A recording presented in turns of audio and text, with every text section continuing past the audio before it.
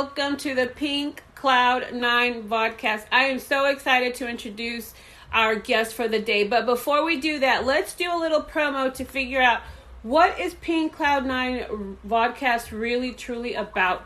Now it's going to start here and it's only 45 seconds, so hang tight.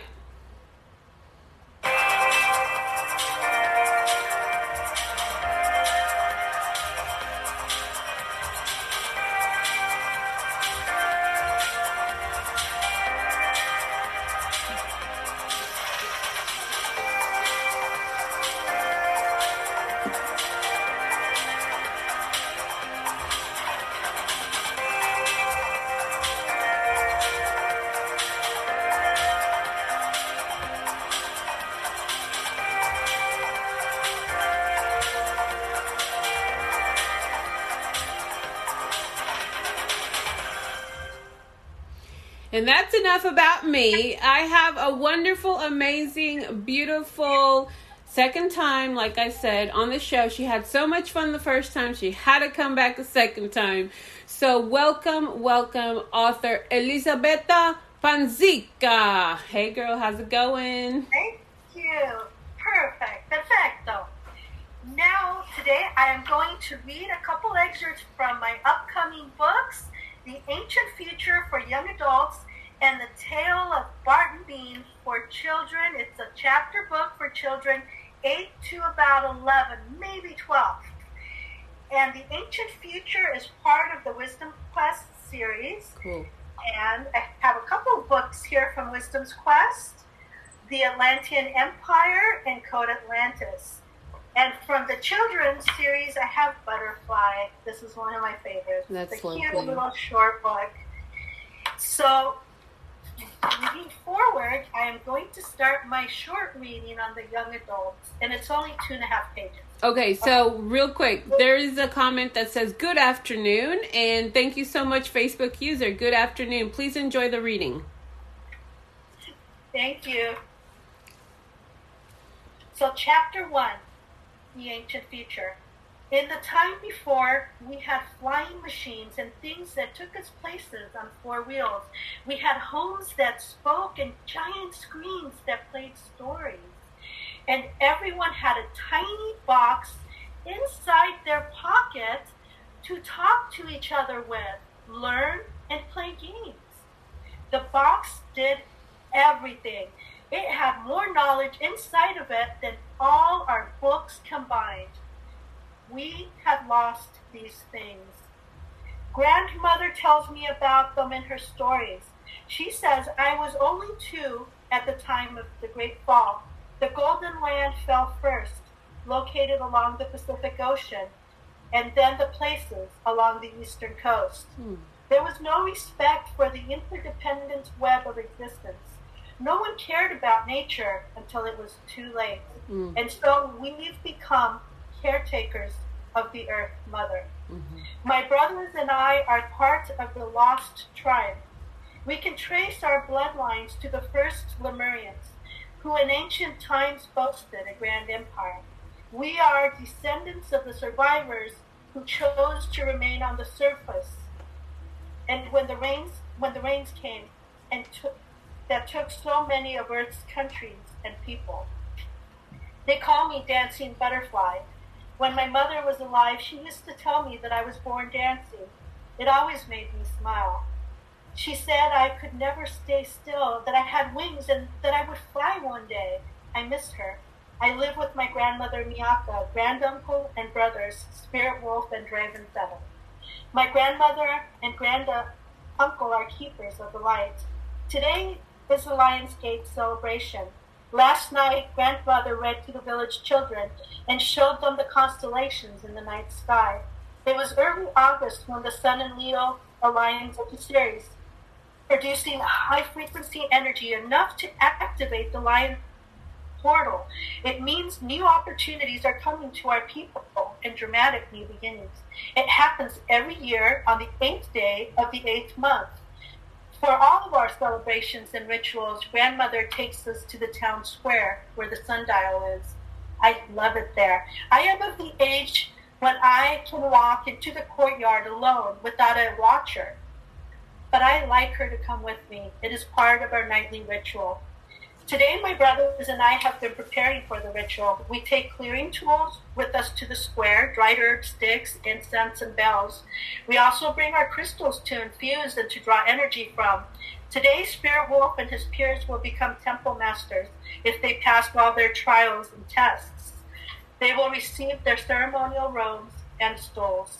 There are many of us here from many places, different earth tribes.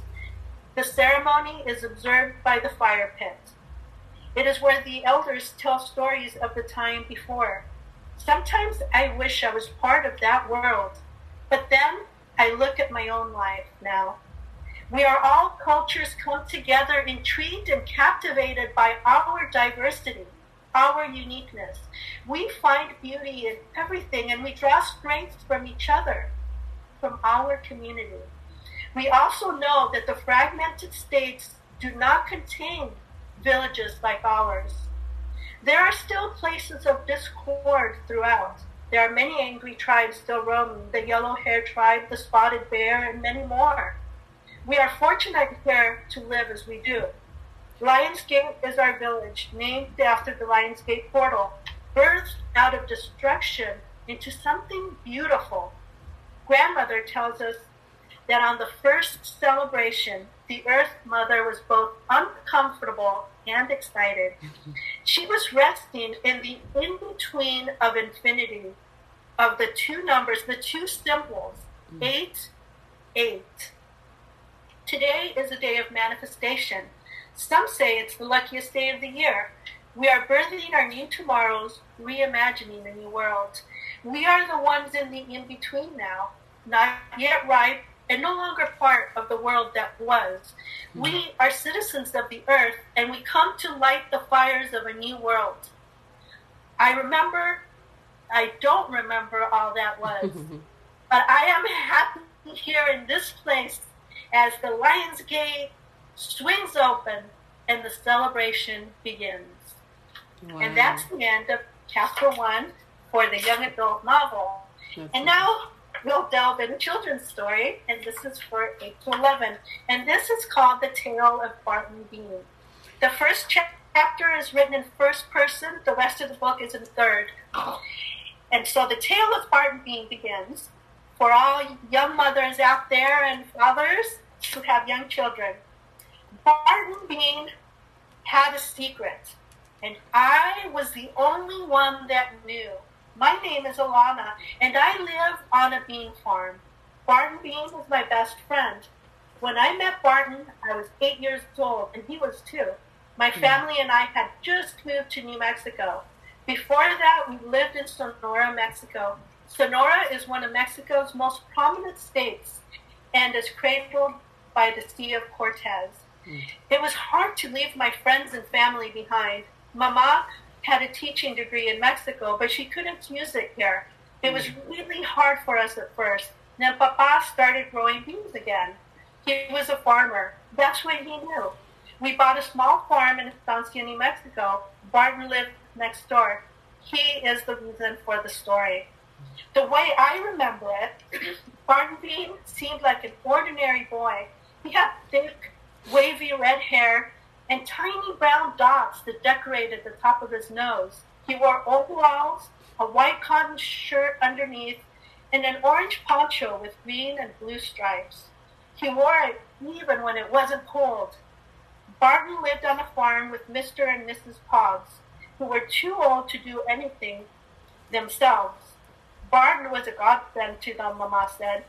They found him on their doorstep 6 years ago, wrapped in a blanket woven of reeds and grass, shivering, wearing nothing but a thin linen robe. Mrs. Poggs brought him in because it was the right thing to do. She gave him a home. He was about 2, and that's what everyone figured. No one knew for sure. Barton was different. He never quite fit in. But I liked him anyway. I liked him a lot. At school, he had friends, but he wasn't popular. No one ever picked him to be on their team when we played ball or anything. Mama says that each and every person is important, and I believe that. Barton was as important as anyone else, and just as good. I always picked him. The first time I met Barton was in the fields. I was milking Miss Bessie Jane, our cow, when Papa asked me to buy some worms from the worm farm next door. Papa used worms to create better drainage and more stable soil structure, which helped our farm's productivity. Do you want them? Barton held up a handful of worms. They crawled up his arms and around his wrists. I wasn't very fond of worms, but I held out my bucket. Yes, please, I said, taking 2 steps back and squeezing my eyes shut. The worms fell to the ground and all over my feet. I screamed, "Get them off! Get them off!" Barton laughed, and it made me mad, although it was my fault for having moved while he was dumping worms into my bucket. "I'll put them in for you," he said, and he did. He even covered the top with a netted cloth. "I'm sorry, I shouldn't have laughed, but it was funny," he said.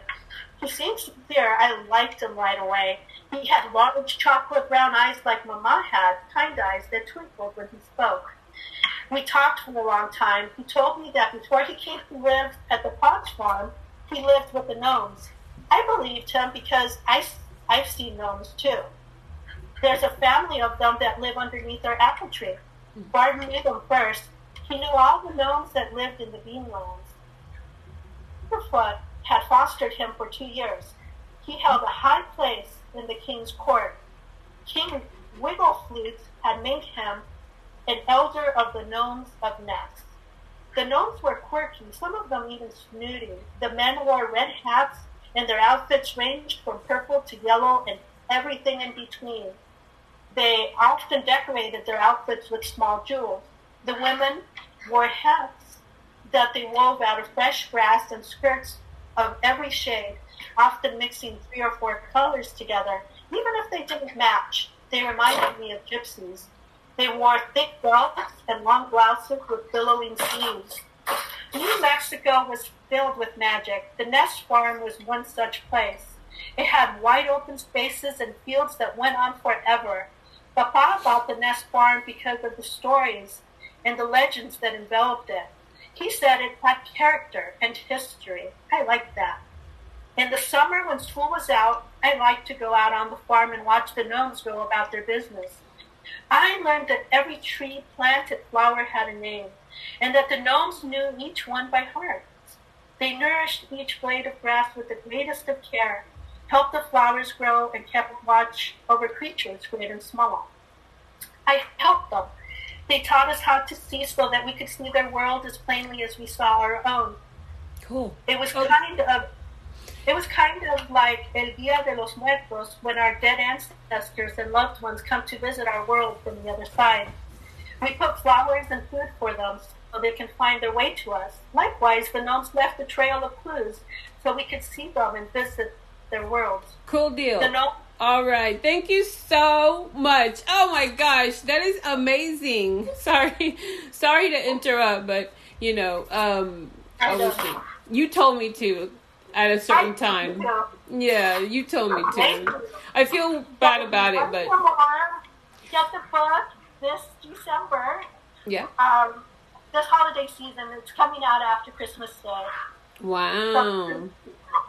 Thank you, everyone. That is so exciting. So your website is in the description. So if you guys want to purchase any of Elizabeta Panzica's books, it's in the website, and you can get a hold of her through the website, or sometimes authors don't mind if you send them a message on their. You have a Facebook page, correct? Yes, I do. Okay, cool. Awesome. And the children's book, is it out now, or does it have a release date? The children's book has a release date. It will be out in December. Gotcha. I'm thinking about December 24th to 25th. Right. Okay. And then the adult one is coming out November, around Thanksgiving. Okay. That is so cool. So it's going to be like, launch after lunch. And it's going to be perfect for the holiday. So you can purchase it for your grandkids, kids, sister, brother, mother, anybody, right? Yes, so you got the best of both worlds. You got the adult book, and then you got the children's. And I loved you. And Barton Bean was one of the funnest books to write. Okay, that's good. That's good to know. I'm glad that you had so much fun.